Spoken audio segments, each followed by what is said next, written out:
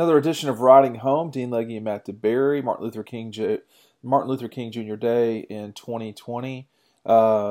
Matt, big junior weekend for the Dogs over the weekend. I'm just going to let you start. Obviously, there are a lot of big visitors. Yeah, I put it in a big visitor list on Dog Post a few days ago, but multiple five-star prospects were in town, all in the 2021 class for Georgia's Junior Day.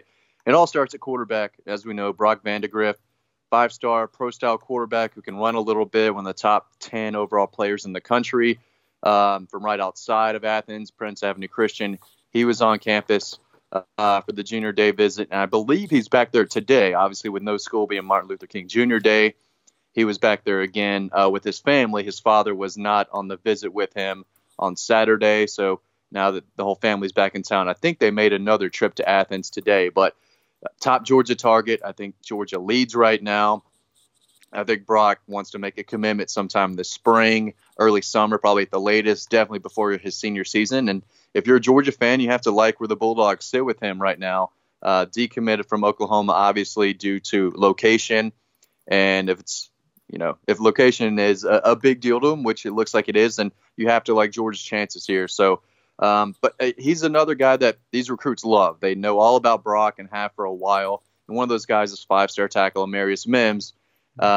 He said after Sam Pittman left, it was Alabama, LSU at the top, but the kid's been to Georgia over 10 times since, as a recruit. He was back there on Saturday.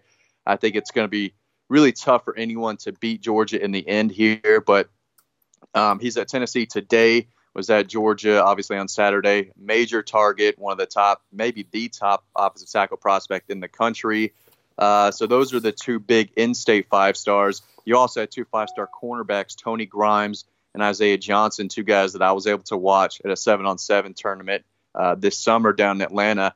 And they're the real deal. Excuse me. I talked to one of their trainers, someone who was on the visit with them this morning, and he went on and on about how well organized the visit was, and he talked on about Kirby Smart and the whole staff, and they rolled out the red carpet for both Grimes and Johnson. But he made a point to tell me that everything was structured well as it comes to the visits and what they do, what they see, where they go. He said it was very structured, very organized, and they didn't just pitch, hey, you can come in here and start immediately. They said, we want you to come in, work for the job, and Kirby Smart was with them the whole time, and I think they like that. The head coach, Kirby Smart, former DB, works with the DBs constantly in practice. We've seen that, not only in spring practices, but in the fall as well. So I think that's a major selling point to these kids. And again, those are two out-of-state guys who made the trip down, and I think Georgia sits in a really good spot for both of them. And then you have some other guys who picked up offers. The Buford running back picked up an offer. Cody Brown from Parkview was in town. They offered a kid out of Elbert County. The names are escaping me right now. It's all over on Dog Post, though. But Mario Williams, four-star wide receiver out of Plant City down in Florida. I just published a story about him, and his quote was, "I could go crazy in this new Georgia offense with this new coordinator." So that kind of raised my eyebrows there a little bit. And the close source next to him told me that Georgia's very much in the mix with him now, even though they were not in his original top five. So lots of talent, a lot of in-state talent, but of course a few out-of-state targets made their way on campus too. So overall, really big deal.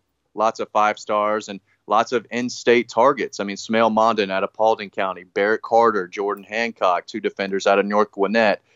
Just a lot of in-state guys in this 21 class, and of course a few more five stars that I just talked about.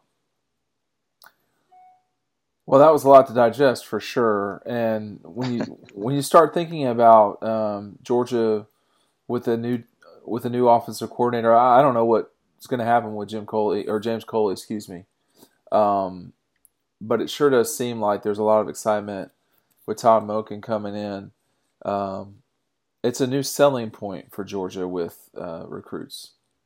No doubt, especially these wide receivers. They look at this guy Monken coming in, who he's got that air raid style type of offense. I don't know if you can exactly call it that, but they know that Georgia's probably going to throw the ball around a little more. So if you're Brock Vandagriff, who already had Georgia probably as his leader, and he sees this new offensive, mind coming in, wanting to throw the football. Yeah, you've got to be excited if you're Brock a little bit, and that has to help Georgia's chances there. And of course, Mario Williams told me he was able to speak with the offensive coordinator, loved him, knew he could do big things. So it's exciting not only for Georgia fans, but for these recruits too, who are looking at Georgia maybe in a different light instead of, RBU, run the ball, pound the football, and eat up the clock that way, which is what Georgia's known for.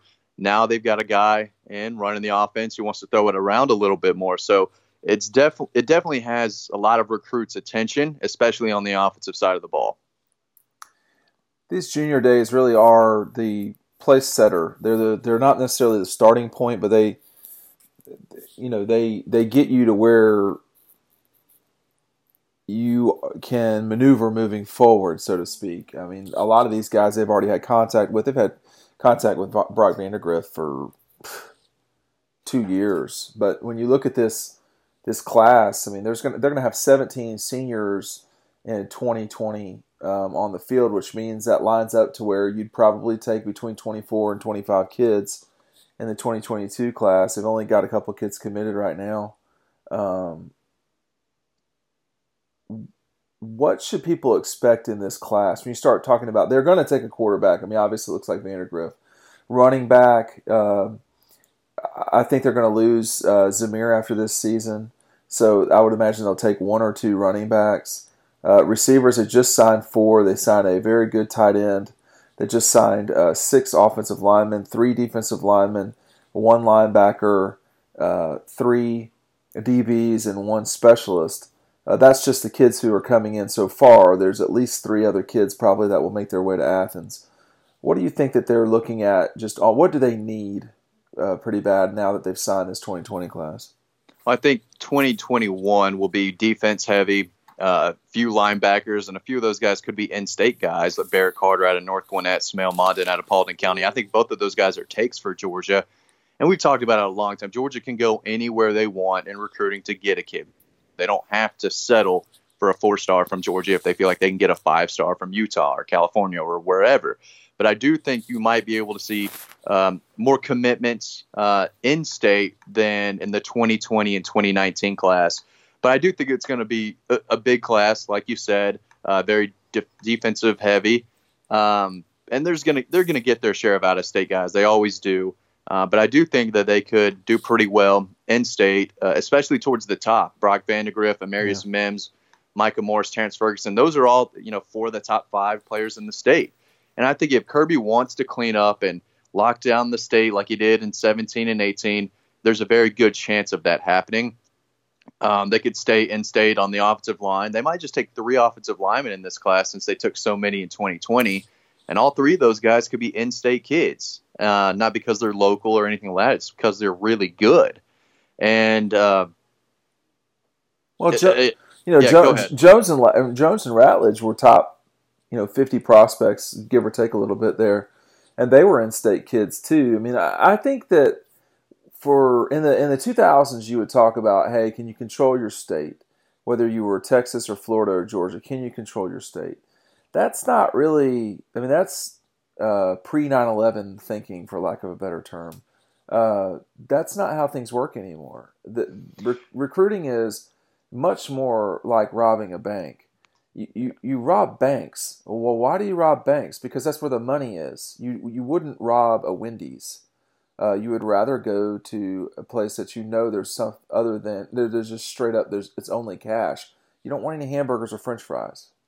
It was funny because when Kirby was hired, everyone wanted him to lock the state down. Don't let any of the top kids in state get out. And he absolutely did that, finishing strong in that 2016 class and then going into 17 and 18 and so on.